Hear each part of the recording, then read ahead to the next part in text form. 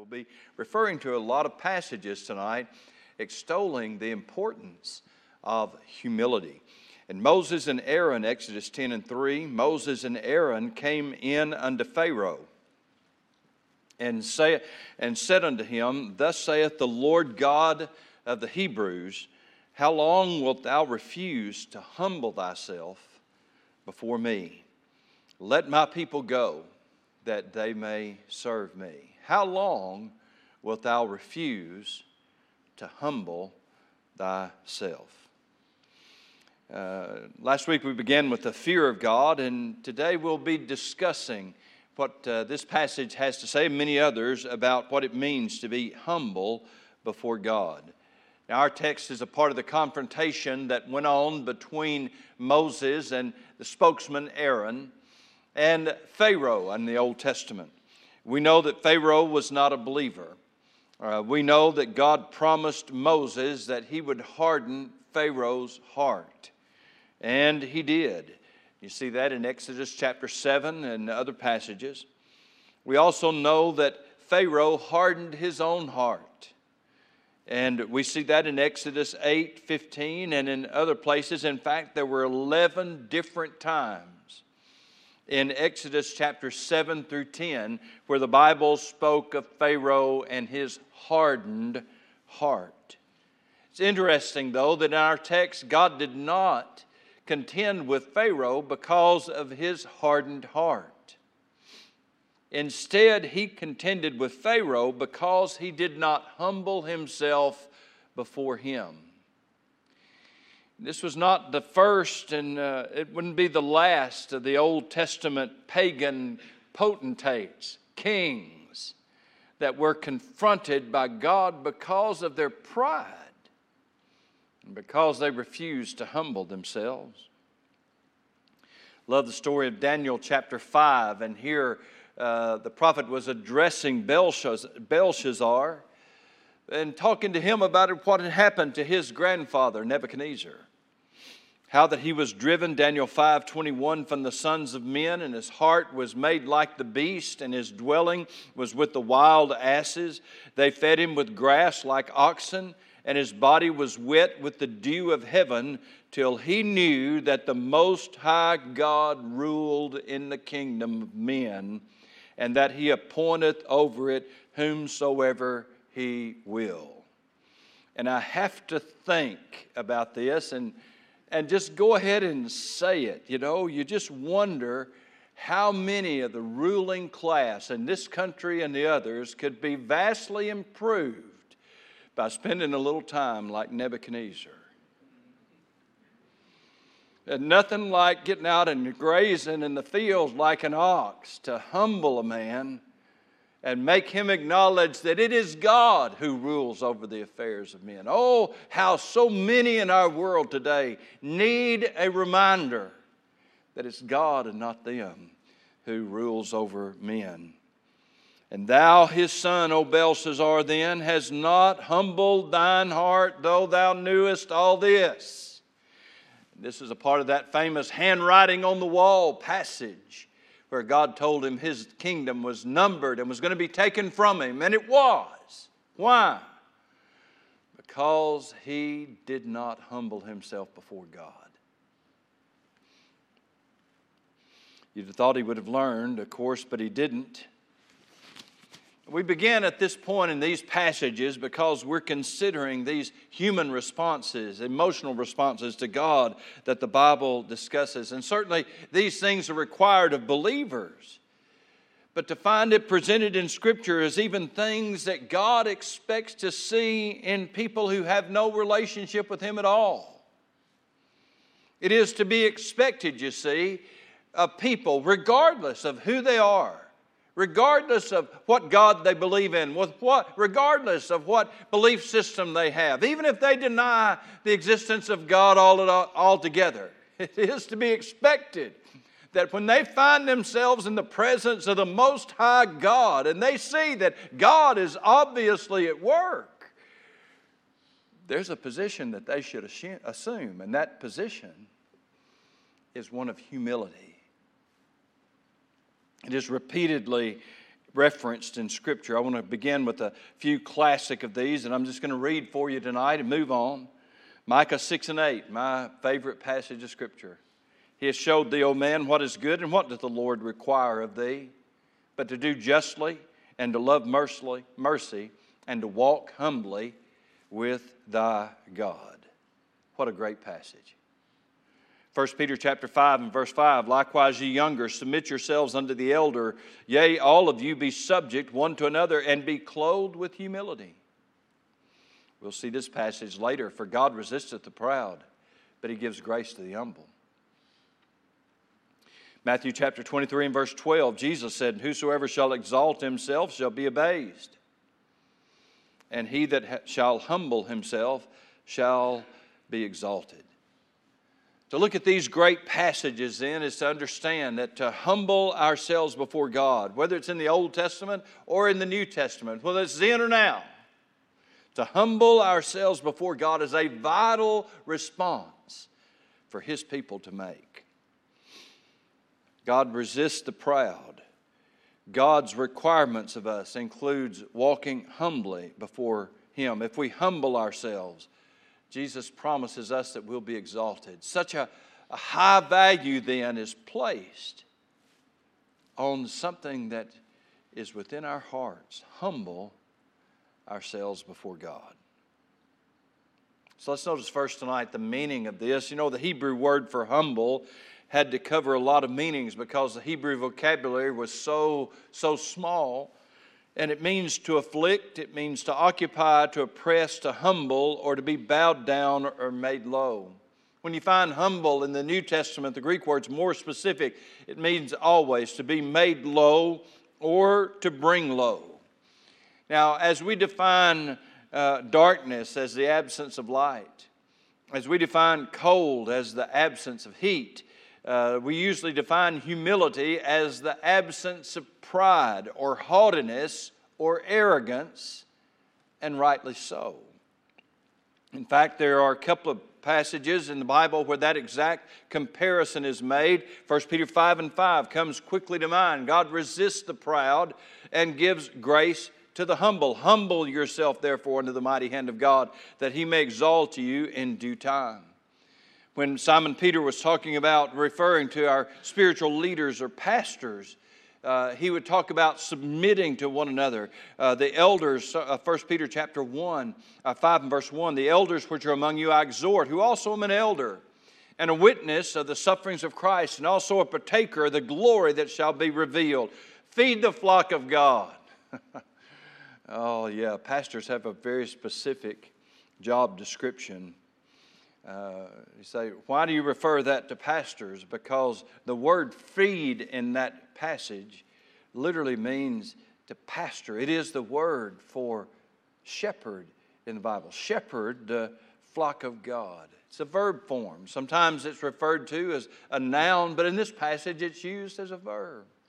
Shepherd the flock of God. Feed the flock of God which is among you, taking the oversight thereof, not by constraint, but willingly, not for filthy lucre, but of a ready mind, not as being lords over God's heritage, but by being examples to the flock. And when the chief shepherd shall appear, you shall receive a crown of glory that fadeth not away. He gives the importance then of humility, even among our spiritual leaders, but also He sets up this principle of submitting to them as He presents the important principle of submitting one to another and clothing ourselves with humility. Great passages where humility is promised a blessing. God resists the proud, but He gives grace to the humble. Humble yourselves under the hand of God that He might exalt you. It shouldn't surprise us then that prideful arrogance manifests itself as a refusal to submit to anyone, and also a sense of entitlement. That I deserve whatever it is I'm getting. That's a prideful kind of arrogance. But it's required among elders, it's required among the youngers that we would all humble themselves and submit ourselves to God and to one another. The same concept is used in reference to children submitting to parents, wives submitting to their husbands, and all of us submitting to the ruling authorities. All the way from our local police officers all the way to the highest forms of government, we submit in to our governmental authorities. Remember that Jesus gave that same comparison. When we humble ourselves, we'll be exalted. Put it simply, in the Lord's work, in God's economy, the way up is down, and the way down is up. If we allow ourselves to get prideful and try to exalt ourselves and push ourselves to the forefront, then God resists us. But if we humble ourselves, then God exalts us. God picks us up. The way to advance in God's work is to humble ourselves and to serve others and serve them well. Serve God and serve Him well. We humble ourselves. And God then has an amazing way of pushing us to the places where He would have us to be. The psalmist described it in this way, Psalm 22:6. Remember, we're talking about the meaning, what it means to humble ourselves. I love this passage, Psalm 22:6. I am a worm and no man, a reproach of men and despised of the people. There's an old hymn we used to sing called At the Cross, and it contains a line in it, should He devote that sacred head for such a worm as I. But along the way, somebody, I don't think it was Brother Bill, but somebody changed that line. And now almost in all the hymns it sings, for sinners such as I. Most of the time when they sing that song, I still sing it the old way, for such a worm as I. And I'm the only worm in the house most of the time. I'm just singing along by memory, and that's the way I memorized it, sang it all those years. Would He devote that sacred head for such a worm as I? Well, you know, that's a biblical thought, because the psalmist expressed it, but he wasn't the only one. Isaiah 41:14, God said, fear not, thou worm Jacob, ye men of Israel, I will help you. I will help thee, saith the Lord, and thy Redeemer, the Holy One of Israel. I got good news for you tonight. God is in the worm-saving business. I will redeem you. I'll help you. Can't get much lower than a worm. So there's the meaning of humility. Excuse me just a second. Brother Jason has been sharing around here. It's not him. We've all got a touch of it. It's not COVID. Thank the Lord for that. It's just, that won't stand up.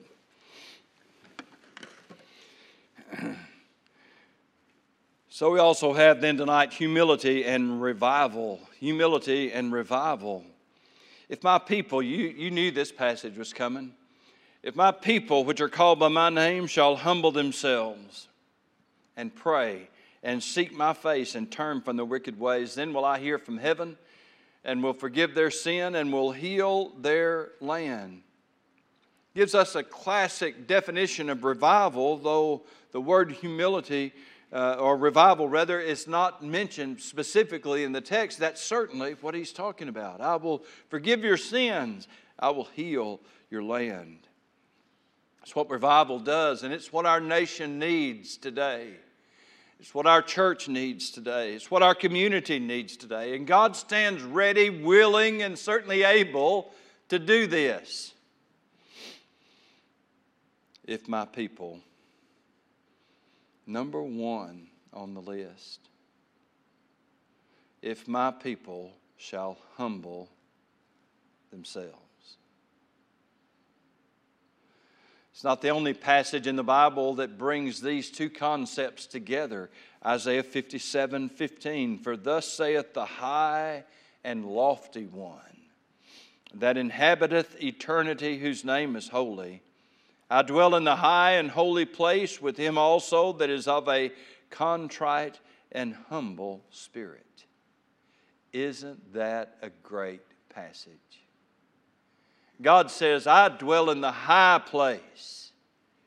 the holy place. As he said to Solomon, the heavens of the heavens, I dwell there. But I dwell also with those who have a contrite and humble spirit, to revive the spirit of the humble and to revive the heart of the contrite ones. God gave an interesting demonstration of this in the days of the good king Josiah.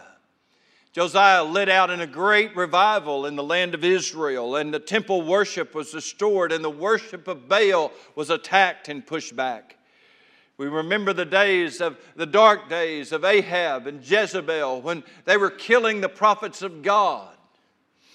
Well, in the days of Josiah, it was the prophets of Baal who were on the run, hiding for their lives, getting out of Israel because they had no place there, where Baal worship was caused to be put to flight.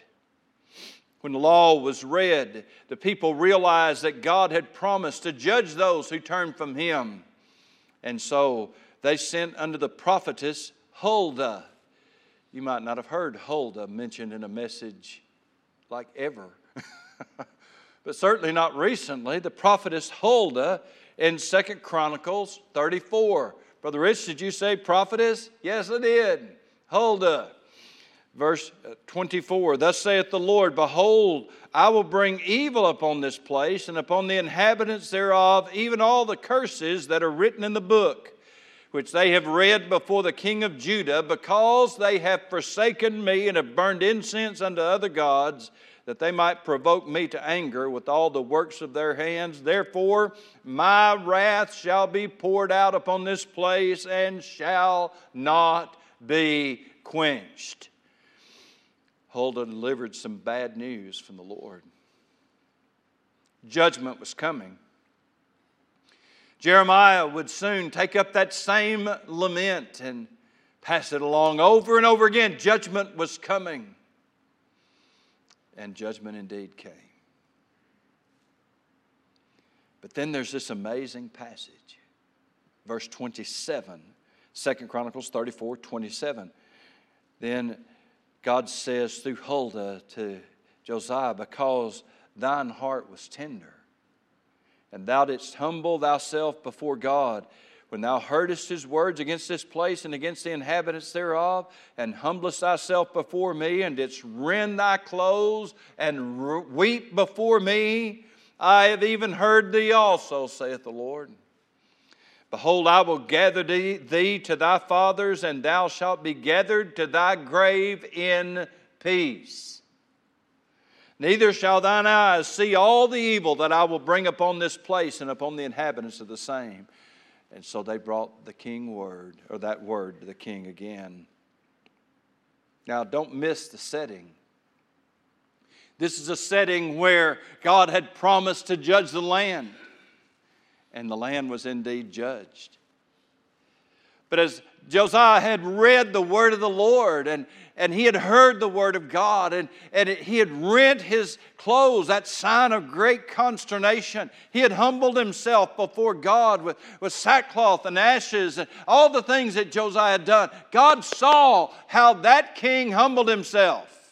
Contrast that with Pharaoh. Contrast that with Nebuchadnezzar. Contrast that with Ahab and Jezebel. Contrast that with countless examples of human history of men, kings, potentates who exalted themselves and were lifted up with pride, and God brought them down. Here's one man who humbled himself before God, and the judgment of God on the nation was put off for a whole lifetime. For a whole generation. Because one man in position of power humbled himself before God. Oh, listen, folk, we can't overlook the importance of this great passage, 2 Chronicles chapter 7, if my people shall humble themselves. Never underestimate the power of people who get low before God, who get on their knees, on their faces before God. God is so committed to the principle of revival that a tender heart that humbles himself, even though the nation is inevitably heading into judgment, God will respond to that one person who humbles himself before him. Who knows, right here in this building tonight might be the people that could make the difference for our nation for another lifetime. You never know. Humility and revival. Lastly, tonight we're going to look at humility and repentance. If humility goes with revival, it does. Humility also goes with repentance. James chapter 4 and verse 5. Do you think that the Scripture saith in vain, the Spirit that dwelleth in us lusteth to envy, but He giveth more grace? Wherefore He said, God resisteth the proud, but He gives grace unto the humble. Now, this passage is discussing the origin of our quarrels and disputes. James chapter 4 and verse 1. What causes quarrels and what causes fights among you? This would be a great question to ask in the United States of America tonight. What causes quarrels and what causes fights? I'm thankful tonight that if we've got much of a squabble going on in Faith Baptist Church, I'm just completely ignorant of it. And quite frankly, I prefer to stay that way. I think our fellowship is good. It certainly feels like it. And so I'm not talking to you tonight about this because I'm trying to correct something, although we could. But it is important for us to know that in a general way, God answers this question, what causes quarrels and fights? Is it not this, that your passions are at war within you? Wherever there are quarrels and wherever there are disputes and fightings, wherever differences are erupting into confrontations, whether violent or otherwise, somebody's passions are showing. Somebody's not getting their way and they're mad about it. You covet and cannot obtain, so you fight and quarrel. You do not have because you do not ask. You ask and do not receive because you ask wrongly to spend it on your passions. You adulterous people, do you not know that friendship with the world is enmity with God? Therefore, whoever wishes to be a friend of the world makes himself an enemy of God. And so after giving us the source of all that conflict and all that argument, whether among the people of God or outside, where we see all that conflict going on, what is it? It is people and their own fleshly desires. What is the answer to it? Somebody needs to humble themselves. Somebody needs to get right with God. Maybe both sides. To deliver us from the power of our passions. And James, in this great passage, I could preach at least 3 sermons from this. And not even going to preach one. But in this great passage, James then goes on and tells us how this plays out. Verse 7, submit yourselves therefore to God. Resist the devil and he will flee from you. Draw near to God and he'll draw near to you. Cleanse your hands, you sinners, and purify your hearts, you double-minded. Be wretched and mourn and weep. Let your laughter be turned to mourning and your joy to gloom. Humble yourselves before the Lord, and He will exalt you. James describes the situation then. We know people arguing, people complaining, people disputing. And what they really need to do is humble themselves before God. In our own struggle with sin, our own friendship with the world, our own passions warring within us, this is the cause of the conflict. At home, on the job, at the school. There's a sign then that we need to humble ourselves. You know, the word humble in English is derived from the word humus, which means earth or ground. There's something for us to be said for getting close to the earth. And as we think about our holy and righteous God, that makes perfect sense to bow before Him. Now, for some of you, if you get down on your knees, you're going to have help getting up. I understand. It's not so much about physical posture as it is what's in our hearts. You can humble your heart before God without having to bow those hurting knees. You can do it. It's about an attitude. An attitude that delivers us then from just what I want or what I deserve, and being obedient to God, submitting ourselves to one another, and bowing before Him. I want to close out tonight with this incredible promise that God has given us. Humble yourselves, therefore, under the mighty hand of God, and He will exalt you in due time. Submit to God. Resist the devil, and he'll flee from you. Oh, what great promises tonight are promised to us, if only we'll humble ourselves before the Lord.